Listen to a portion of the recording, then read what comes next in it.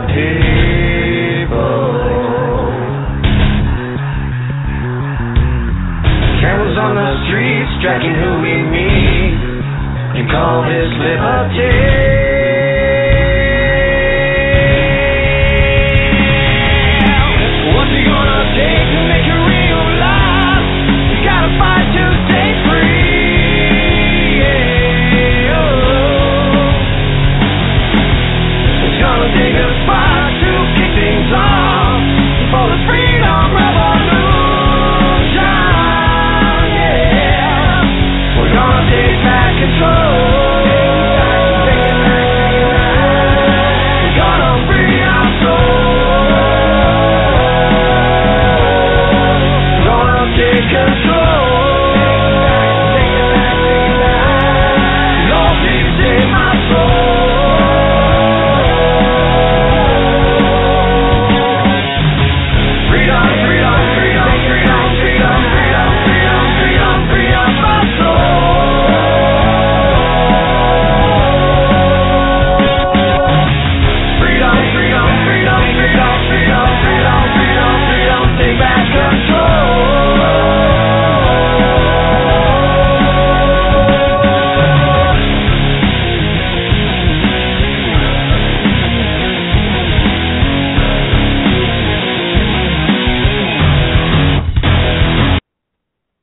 evening, ladies and gentlemen. Welcome to Battle Road Radio. I'd like to thank everybody for listening tonight, listening live, and thank those folks that are going to listen to the show in its archives in the following days, weeks, months, years, because we have folks still listening to shows that we did 5 years ago. They're still listening to them this year. So I want to thank the folks that are listening, because we're edging up on 1 million downloads, and it's really not too shabby.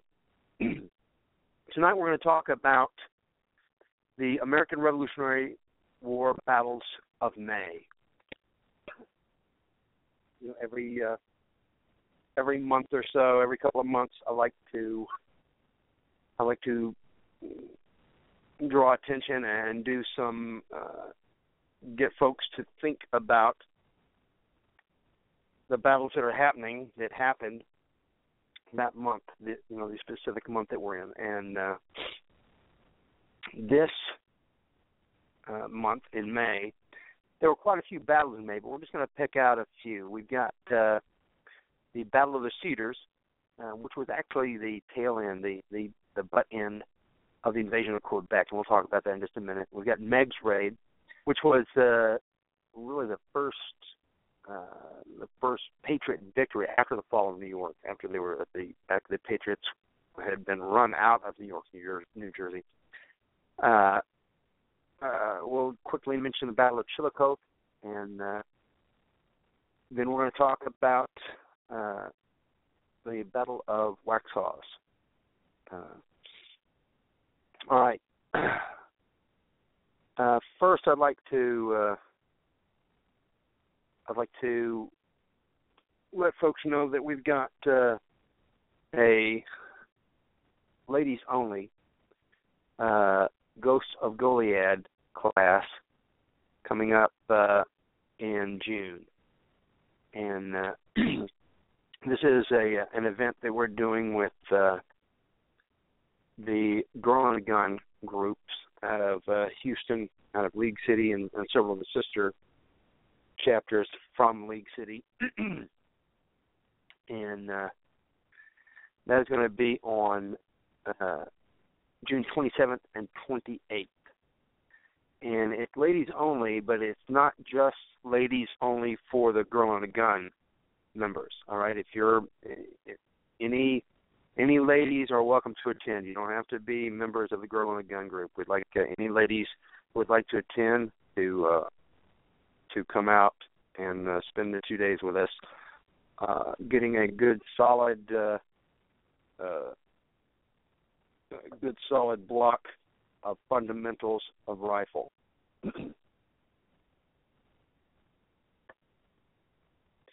That'll be June 27th and 28th.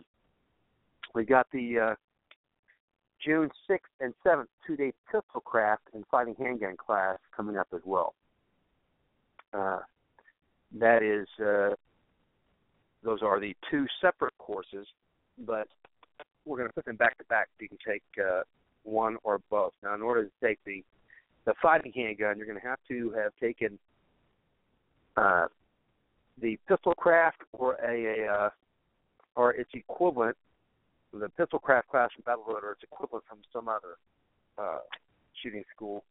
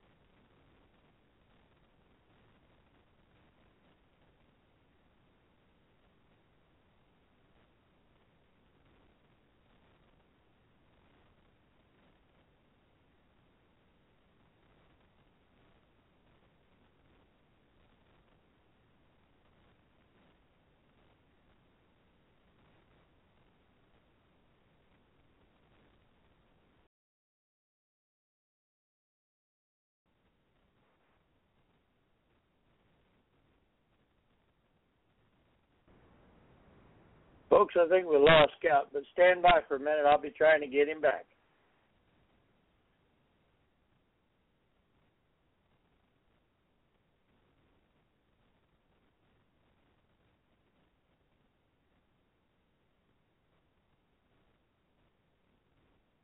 I'm looking at the board, and it looks to me like I'm still on. So maybe it's Sam that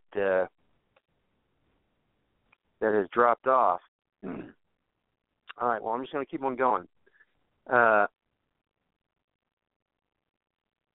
The forces around Boston were growing, and they didn't really need that many because there was really no danger of the British sallying forth from Boston. They were pretty much sewn up in there, and Arnold and had come to Washington with a request to send a force to invade Canada. They were going to invade and take Quebec, and that's what the invasion of Quebec was about. They had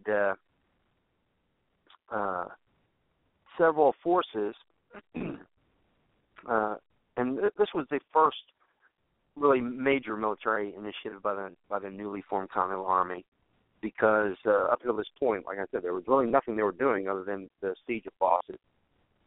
And the objective of the campaign was to gain military control of the British province of Quebec and to convince the French-speaking Canadians to join the revolution on the side of the 13 colonies.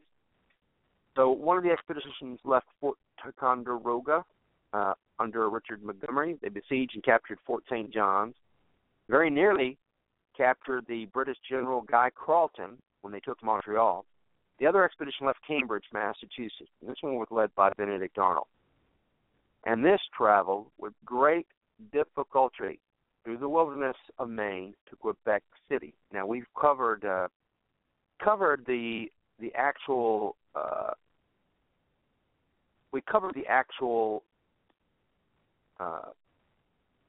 invasion of Quebec before. I'm not going to go into the invasion of Quebec. We'll just other than peripherally.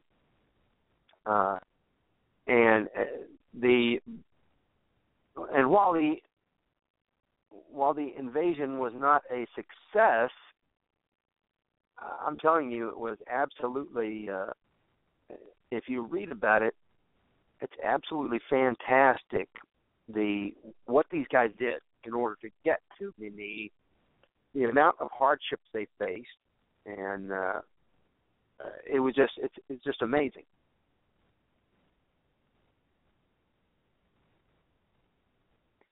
All right, so they have once they've invaded Quebec, they fight until the winter. At the last minute, they are at Quebec, and this is in the middle of a snowstorm, and the attack was a failure.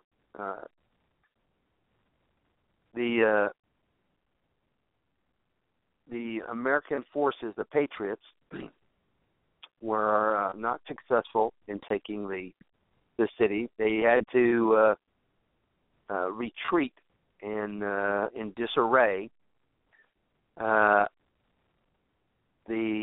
forces the forces left the cities in retreat. They ended up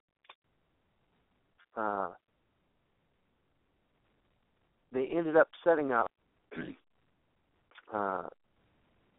a garrison at Montreal. So the Battle of the Cedars was actually a series of military confrontations during the Continental Army's invasion of Quebec. It started in 1775. And the skirmishes, which involved really a very limited combat, occurred in May of 1776 at and around the Cedars, which is about 28 miles west of Montreal. The Continental Army units were opposed by a small number of British troops, leading a much larger force of their Indian allies, the Iroquois, and Loyalist militia. Brigadier General Benedict Arnold was commanding the military garrison in Montreal. Now, he had placed a detachment of his troops at the Cedars in April of 1776.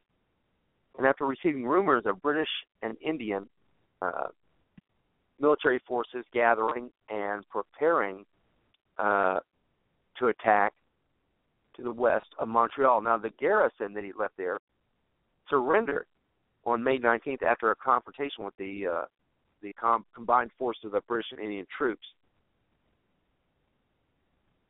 American reinforcements that were on the way to reinforce the garrison also surrendered. They were captured after a brief skirmish on May 20th. All the captives, all the patriots that were taken prisoner were eventually released after negotiations between Forrester and Arnold, who was actually bringing a much larger force in. And the terms of the agreement required the Americans to release an equal number of British prisoners. However, the deal was repudiated by Congress, and no British prisoners were freed. So that was kind of a blight on it. Now, the guy that was running or that was commanding the garrison at Montreal near the Cedars, Lieutenant Isaac Butterfield and Colonel Timothy Bettle,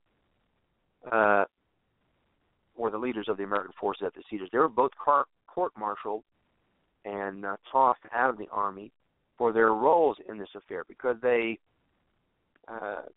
basically surrendered without putting up much of a fight at all.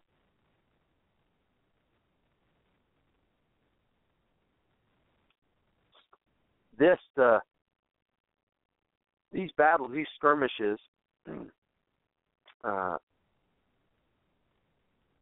were really the end of the battle of the invasion of Canada. Now, as I said earlier, the Americans didn't hold up their side of the prisoner exchange. They repudiated the agreement for the exchange, despite protests by George Washington. The American Congress had accused Forster of mistreating American prisoners by turning them over to the Indians, and so I guess they felt that gave them reason not to surrender their British captives. There were reports that the British had turned the Patriot prisoners over to their Indian allies, and that they were barbarously murdered by the savages. These allegations were unsubstantiated. There had been little evidence found that any of their prisoners were turned over to the Indians and killed, but that's a story that got put out, and that's what Congress used in order to repudiate the prisoner exchange. Benedict Arnold initially blamed Bettle for this defeat, and he removed both Bettle and Butterfield from command and sent them back for court-martial. And now, due to the Army's retreat, the two men were not even tried until August of 1776 at Fort Ticonderoga. Both were convicted, cashiered for the Army. Lieutenant Bettle continued to volunteer his services, and following Burgoyne's surrender at Saratoga in October of 77, he was given a new commission by Congress, and he continued on in the Continental, in the service of the Continental Army. The battle that we'll talk about is Megs Raid. Now, Megs Raid is also known as the Battle of Sag Harbor. This was a military raid that was put on by the American Continental Army forces. It wasn't militia. These were actual Continental Army forces. And you have to remember that a great deal of the fighting in the colonies was not done, at least early on, by the Continental Army. The majority of the fighting was done by local militias, state militias. The Continental Army was growing, but it was growing very slowly.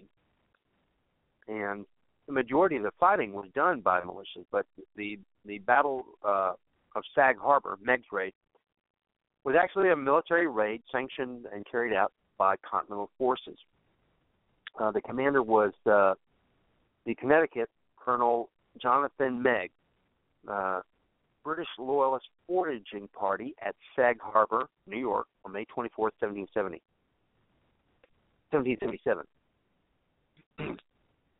6 Loyalists were killed, 90 captured. The Americans suffered no casualties, and the raid was made in response to a successful raid on Danbury in late April that was opposed by American forces, and this event was called the Battle of Ridgefield. And there were quite a few battles during the Ameican Revolutionary War, but most of them were fairly small. Up until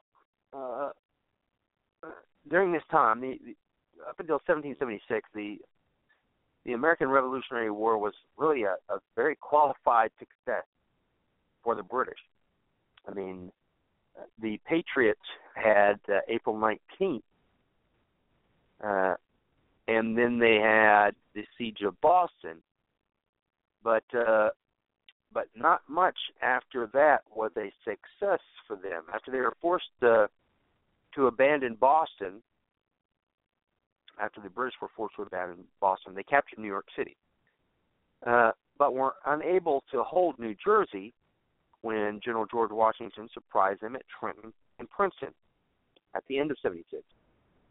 Now, the British consolidated their hold on New York City and Long Island during the winter months of 77, while the Continental Army established a land blockade around the city in New Jersey, southern New York, and southwestern Connecticut.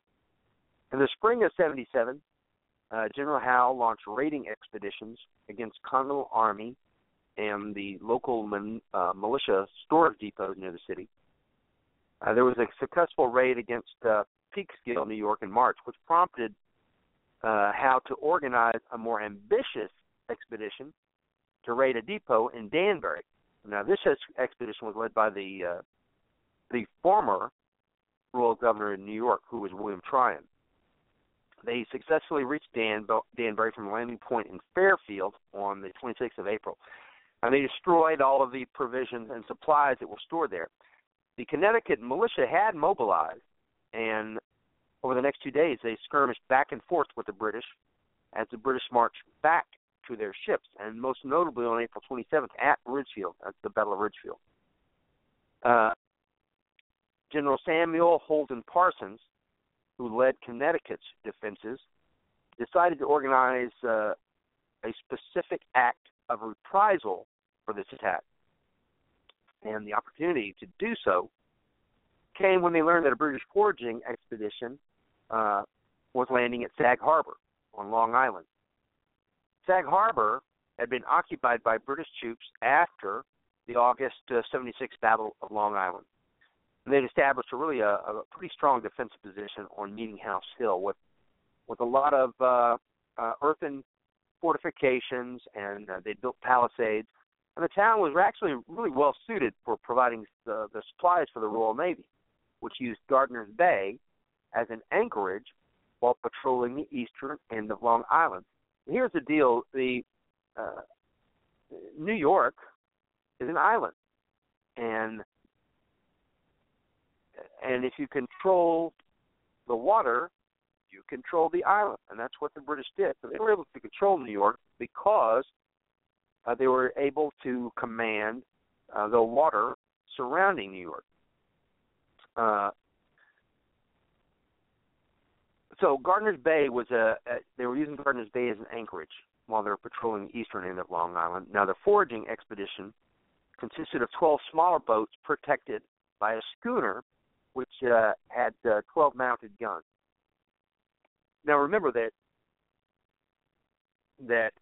they can hold the island because it's an island, and they control the waterways.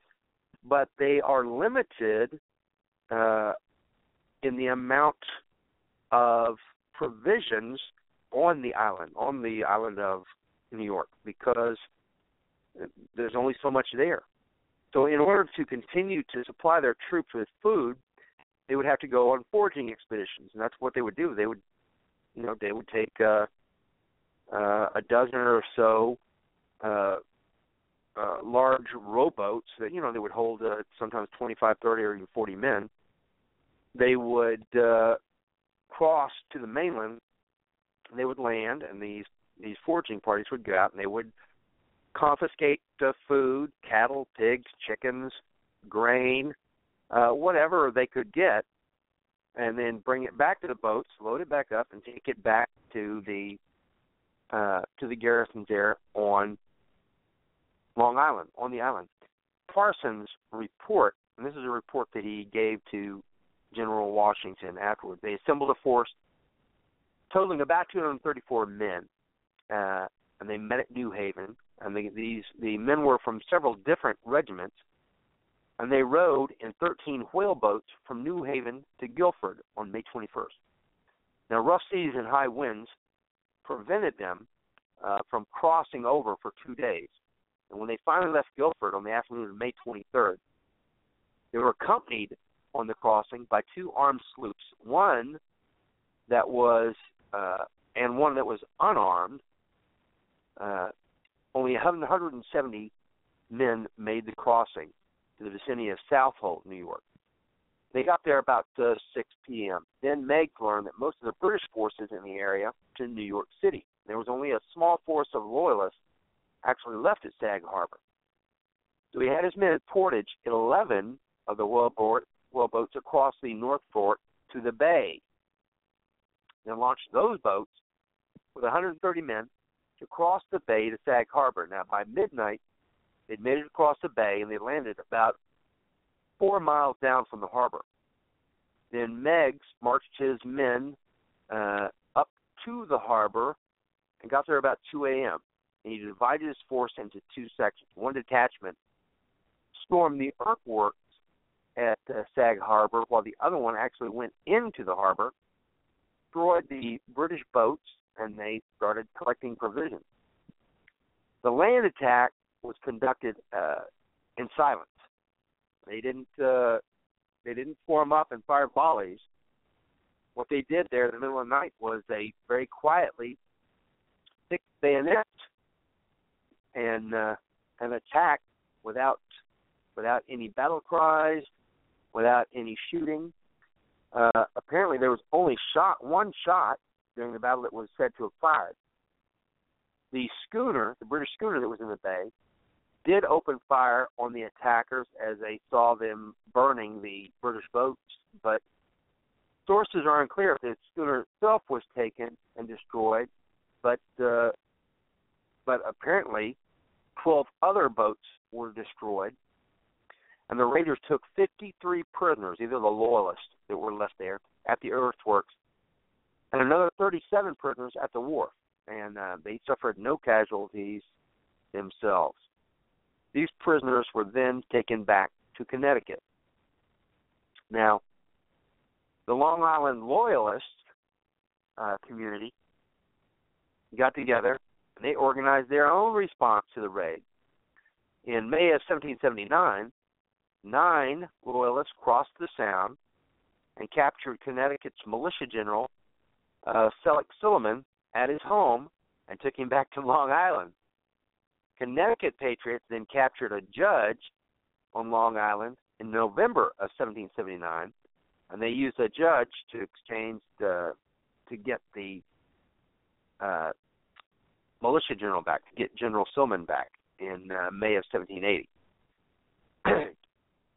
So this was this particular battle would have been termed a success, Continentals, and this is kind of the way that the war was being fought, at least in the early years. There were raids. There were foraging battles. A lot of the battles that were fought as reprisals. This whole series of the Battle of Sag Harbor was actually a series of back and forth reprisals, mainly between the Loyalists and the Continentals. The Battle of Chillicothe, we'll talk about that very quickly, because this is at first the Battle of Chillicothe was termed a defeat, but it actually wasn't, because it had an effect on those involved that actually made it a success for the Patriots. The Battle of Chillicothe was actually part of the Western Theater of the American Revolutionary War. In May of 1779, Colonel John Bowman of the Kentucky County Militia was accompanied by Benjamin Logan and Levi Todd, and they led between 160 and 300 militiamen, and they attacked the Shawnee town of Chillicothe. Now, when they got to Chillicothe, they divided their forces. Bowman and Logan attacked the town from two sides.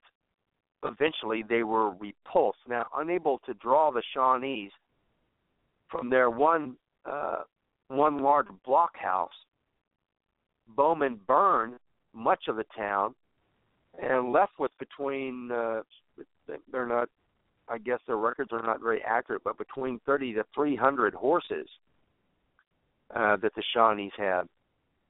And like I said, although it was initially considered a defeat because they were repulsed, they couldn't make a successful attack of the blockhouse or get the Shawnees to leave it.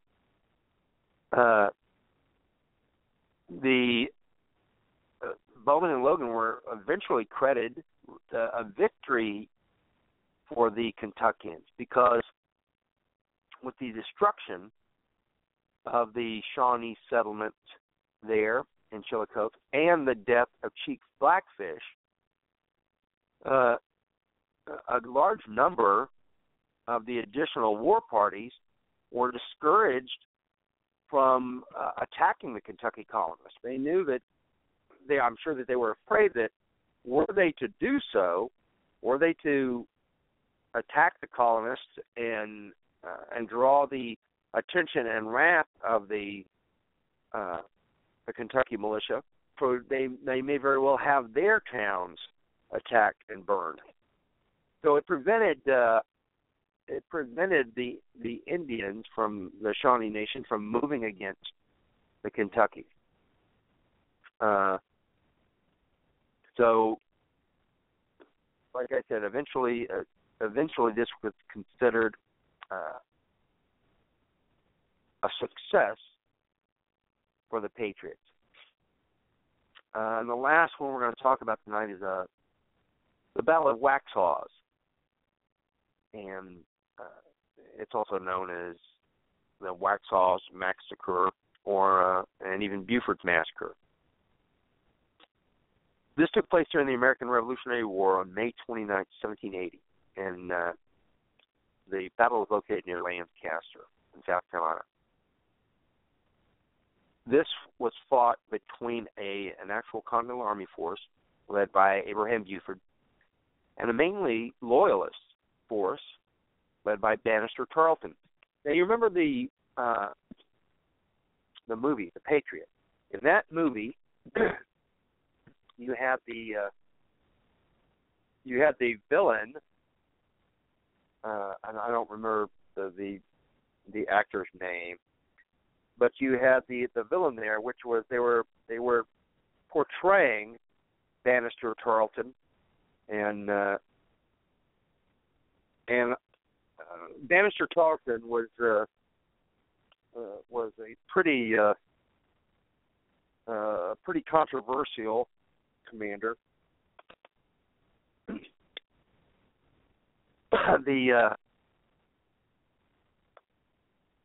The two sides met, and once the battle began,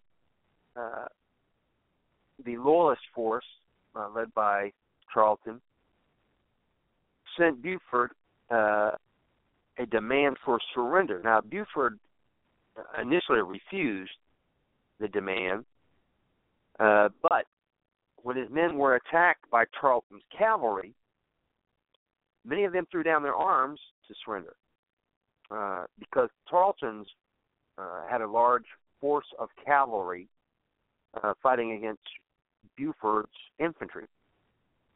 Now,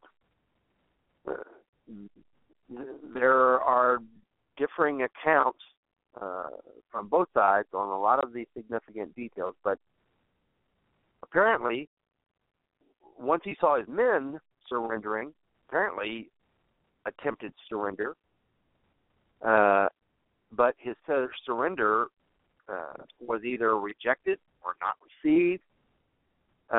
Tarleton's men continued killing the Continental soldiers, including men who were not resisting.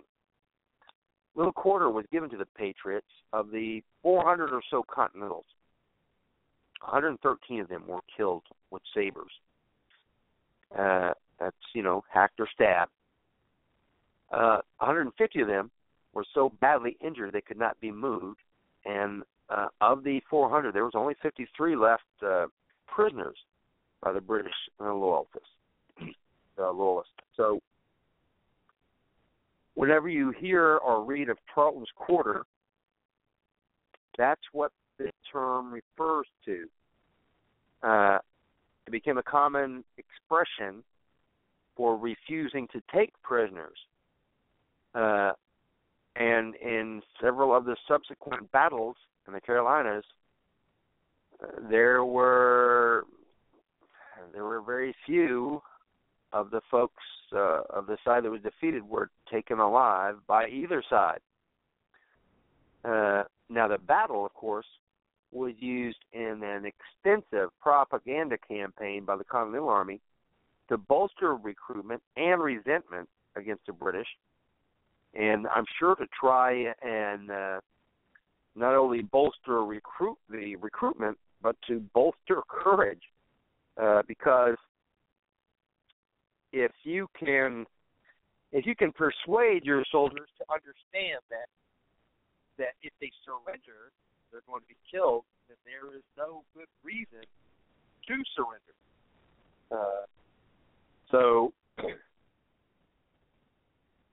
it certainly kind of helps if they know that they better continue to fight if they hope to get out of their lives, because if they surrender, they're going to be they'll be captured and executed. That's not a winning proposition. Now, several accounts of the battle describe Tarleton as really having no part in ordering the massacre, and actually having ordered medical treatment for the American prisoners and for the wounded. Others have Tarleton himself ordering the massacre and participating in it. It's hard to decipher what really may or may not have happened during the battle. Let's kind of talk about how this began. Following the British defeat at Saratoga in 77, and that's where the French entered into the Ameican Revolutionary War. The British military decided to begin what they called a Southern strategy. That's to win back the their rebellious North American colonies by fighting the South. And I think what a lot of people don't realize is that that's where a majority of the war was fought. It wasn't fought in New England, there in the colonies. It was fought in the South. So after 78, the main thrust, the main push in the war was transferred to the South. In 78, they captured Savannah, and they gained further ground in 1780 when Clinton brought an army south and captured Charleston on May 12th in 1780. Colonel Abraham Buford was commanding a force of about 380 Virginian Continentals. And this was, I think this was composed of the 7th Virginia Regiment, 2 companies of the 2nd Virginia Regiment, and then an artillery detachment with 2 6-pounders. Now, 6-pounders are not very big, but the description 6-pounder, that describes the weight of the spherical projectile that the cannon fires, right? So a round lead ball, it doesn't have to be that big to be 6 pounds. I believe that the 6-pounders were about, I don't know if they were 3-inch or so. Nevertheless, at the time, that was considered a weapon of mass destruction because even a 6-pounder would go. You could hide behind a tree and escape a bullet. You could hide behind some earthenworks, and it would or even in a log cabin, it would protect you from a bullet, but it would not protect you from cannon fire. So even the small cannons were a big plus for these forces. Now, most of Buford's men were raw recruits. They didn't have much battle experience. Now, Buford did have experienced officers under his command, and due to delays in outfitting his command, Buford had been unable to reach Charleston to help in the defense of Charleston, and had ordered him to take a defensive position near Layman's Ferry on the Santee River outside of the city. But Lincoln surrendered around the time that Buford reached the position. Buford was eventually joined by about 40 of the Virginia Light Dragoons who had escaped the siege or had managed to escape during battles outside of the city. And he was also joined by Richard Caswell's North Carolina militia. Now, once Buford had gotten news of the surrender, and the general in command, General Isaac Huger, Buford was ordered by Huger to return to Hillsborough in North Carolina. He turned his column around and started heading north. At Camden, Buford and Caswell, they split up, with Buford heading north in the Waxhaws. Buford was accompanied for a time by the South Carolina Governor, John Rutledge, who had been actively recruiting military from the back country there. Now, when Buford stopped to rest his troops at Waxhaw Creek, Rutledge rode on ahead toward Charlotte, North Carolina. The British General Clinton learned of Huger's force and Rutledge's presence there. And on May 15th, he ordered Cornwallis to bring the South Carolina and Georgia backcountry under British control before, I guess, Huger could begin his recruiting. Now, his army was moving too slowly to keep up with Buford.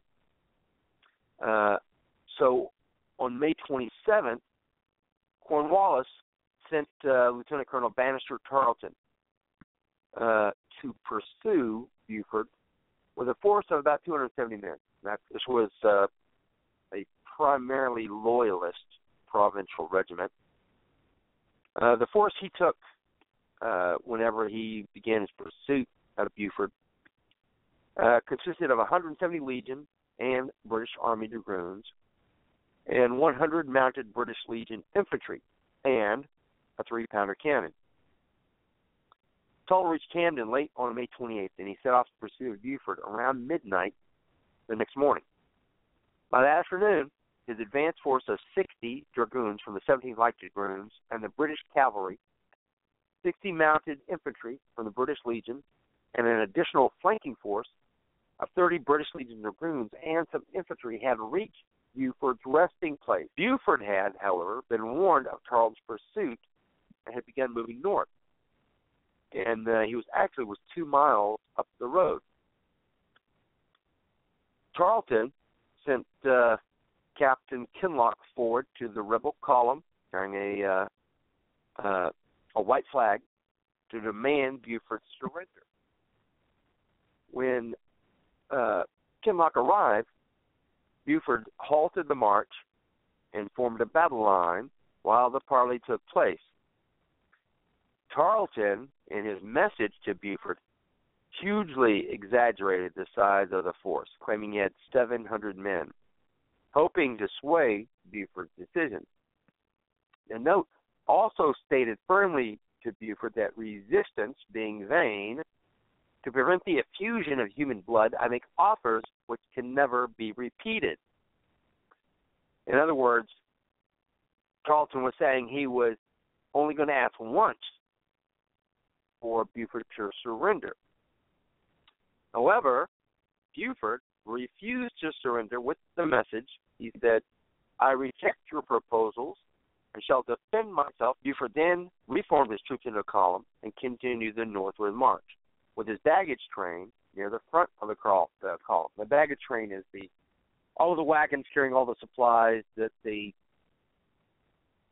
unit needs. All of any tents, any food, cooking utensils, anything like that. Anything that the men weren't actually carrying on their backs would be carried in wagons, and this long line of wagons was called the trains, the baggage trains. Now, in the military today, they still call the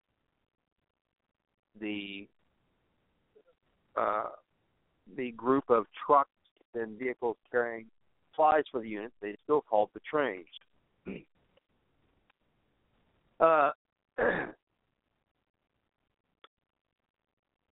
So Tarleton, in violation of the accepted rules of war at the time, continued his march while the parley took place. Now, what that means is that if the two forces have met and they are having some type of parley, then both sides are supposed to stop whatever movements, whatever preparations for war they're making. They're both supposed to stop so that one side does not receive unfair advantage. To keep from saying, "Hey, let's have a parley, let's have a discussion of surrender, etc." And while everyone is around the table, you're moving your men forward into the attack position. You're not supposed to do that, but that's what Charles was doing. That's basically, I think, what almost anyone would do.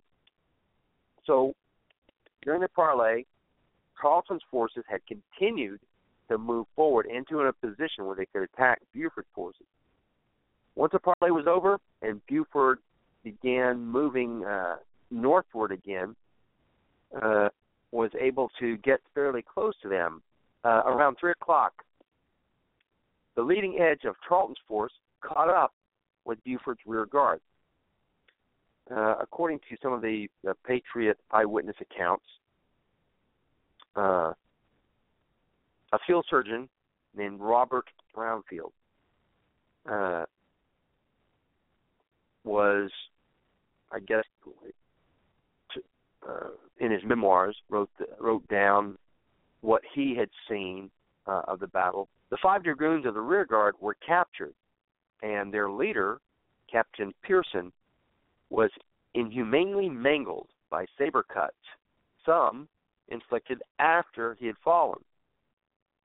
Buford then stopped the column, except for the artillery and the baggage, which he ordered to continue on, and formed a single battle line near some open woods. Tarleton, who with his cavalry, some of whose horses were so tired out from the pursuit that he was unable to bring his artillery into range, established a command post on a nearby hill and organized his forces for the attack. According to his account of the battle, British Legion dragoons and a like number of infantry onto the right side of the field. The dragoons of the 17th, along with some British Legion dragoons in the center, and he personally took command of the left wing, commanding 30 chosen horse and some infantry. The stragglers who were arriving were supposed to form a reserve corps atop the hill. Now, what happened next is apparently the subject of much debate.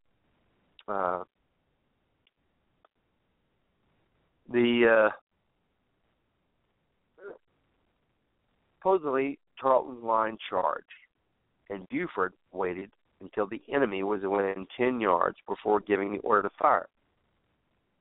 Now, this was a tactical mistake on Buford's part because it enabled Tarleton's formations to hold while giving Buford's men time to fire only a single volley before the British riders were among them attacking them. That's called Tarleton's cavalry tore Buford's inexperienced line to pieces. Many of Buford's men began laying down their arms, putting their muskets on the ground and raising their arms. According to the Patriot account, then, Buford, realizing the cause was lost, dispatched a white flag toward Tarleton in an attempt to surrender. However, Tarleton had been unhorsed. Now, exactly when and how exactly Tarleton had been unhorsed is another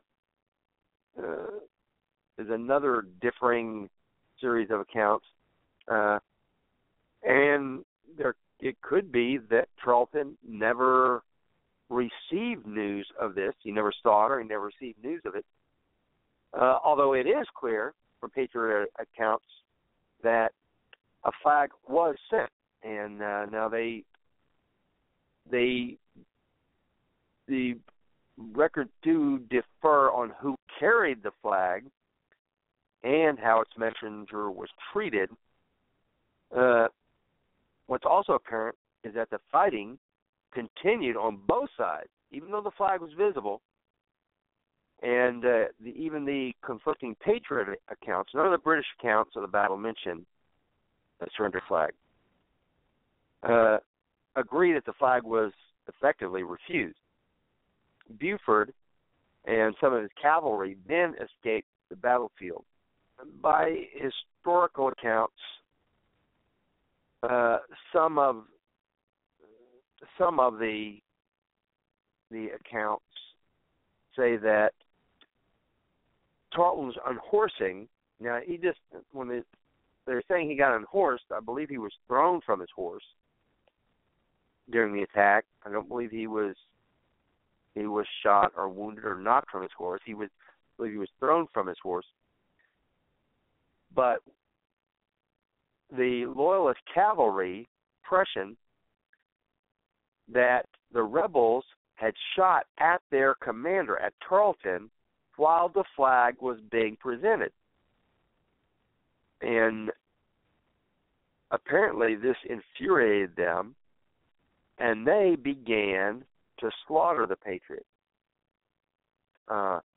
According to the Patriot Surgeon Brownfield, who wrote down his account of the battle, now he wrote it down many years after the war, the Loyalists attacked, carrying out indiscriminate carnage never surpassed by the most ruthless atrocities of the most barbarous savages. Tarleton's men stabbed the wounded where they lay, regardless of implied surrender, even for a quarter to a half hour after the battle had ended. After the battle had ended, after it had all stopped, they continued to stab the fallen soldiers. Now, according to Tarleton's report of the battle, the American rebel casualties were 113 men killed, 147 wounded, and released on parole. Yeah, they were released on parole because they were wounded so grievously they couldn't even be moved, which meant that he couldn't capture them and load them up and take them anywhere. He had to write them out as released on parole. What that means is, if you're captured and you're released on parole, it means that you're never supposed to fight again against whatever side has released you.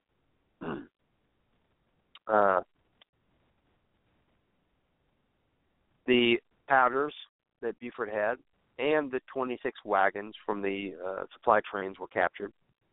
Their British losses were 5 killed, 12 wounded, with 11 horses killed and 19 horses wounded. And Charles' men, of course, were able to capture. They were able to go forward and capture the American baggage train. Historians blamed Tarleton for the massacre, even though most contemporary references to it did not describe it as such. Tarleton, in his report to Cornwallis, described the battle as a slaughter, but claimed that his men, thinking their commander had been killed, engaged in a vindictive asperity not easily restrained after he was unhorsed. William Moultrie, noted that the lopsided casualty count was not unusual for similar battles in which one side gained a decided advantage early in the battle. Historian Jem Pooch argues that the battle was as much a massacre as similar events led by Patriot commanders. David Wilson, on the other hand, holds Tarleton responsible for the slaughter, noting that it represented a loss of discipline, something Tarleton would have been responsible for maintaining. Now, Tarleton got reprimanded for transgressions by his men at the Battle of Monk's Corner back in April, and a Cornwallis aide, Charles Stedman, wrote of the British actions at Waxhaws that the virtue of humanity was totally forgot. The battle, the wounded were treated at nearby churches by the folks, the congregants of the churches, one of whom was a young Andrew Jackson. Tarleton claimed that after the battle ended, the wounded of both sides were treated with equal humanity, and that the British provided every possible convenience.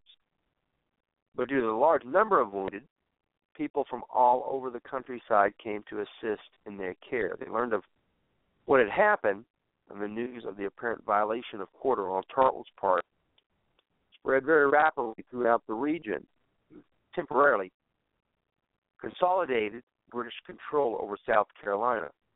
And during the time, the Patriot sentiment was at a low ebb. They had lost a good number of men in the battle and the massacre, and the recruiting for the Continental Army was not going well.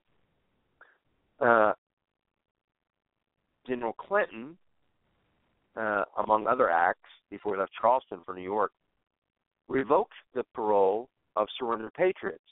This was actually pretty much of a, technically violating the accepted rules of war, the same way that Tarleton was violating rules of war when he had his army continue to march forward during the parley. So what that means is that when the Patriots surrendered, they would be released.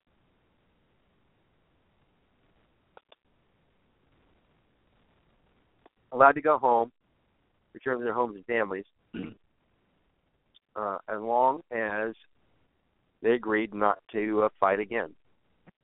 And whenever Clinton was leaving for Charleston, he revoked their parole. That means what he did is he ended up rounding up all of those paroled prisoners and taking them with him. This battle, the Battle of Waxhaws, and Clinton's actions were probably very much responsible for changing the direction of the war in the South. Many other folks who might very well have stayed neutral began to flock to the Patriots. And Charles Quarter and Remember Buford became as much of a battle cry for these forces as Remember the Alamo would become a battle cry for the Texas troops. It was the same thing. You have to remember that when you do something really horrific, while it may give you temporary advantage over your enemy, there are a lot of unintended consequences of that. Like I said, a large number of folks who may have remained neutral during the conflict no longer did so. They began to enlist in the Continental Army and in the militias in great numbers in the South. News of the massacre was also directly responsible for the creation of volunteer and militia forces among the over-the-mountain men. These were the folks from the Wataugan and Sycamore Shoals settlements. These militia guys participated in actions against British loyalists at both the Battle of Musgrove Hill and they ended up fighting in the decisive defeat of British Major Patrick Ferguson's command on October 7th, 1780 at Kings Mountain. And the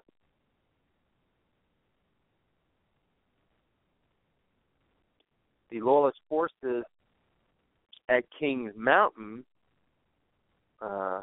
apparently received close to the same treatment during with the militia giving cries of Charles Quarter as they killed hundreds forces, and they had actually destroyed the Loyalist movement there and the Battle of Kings Mountain. And we talked about Kings Mountain, the Battle of Kings Mountain in another episode. All right. I think that's going to do it for this evening. I want to thank the folks who are listening. I want to thank AMD, my co-host. Every time I'm here, he's here. And we'll see you again this next Thursday. We're running late tonight due to some unfortunate circumstances. I'm still trying to figure out how to best run the show, because I've got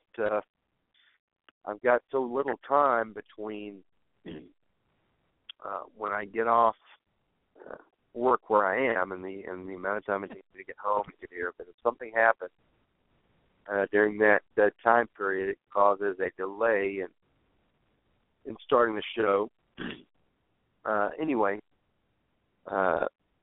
we'll see you this next Thursday, 7:30 p.m. Until then, God bless and keep you all, and God got our hand in this, for our cause is just. Thanks and good night.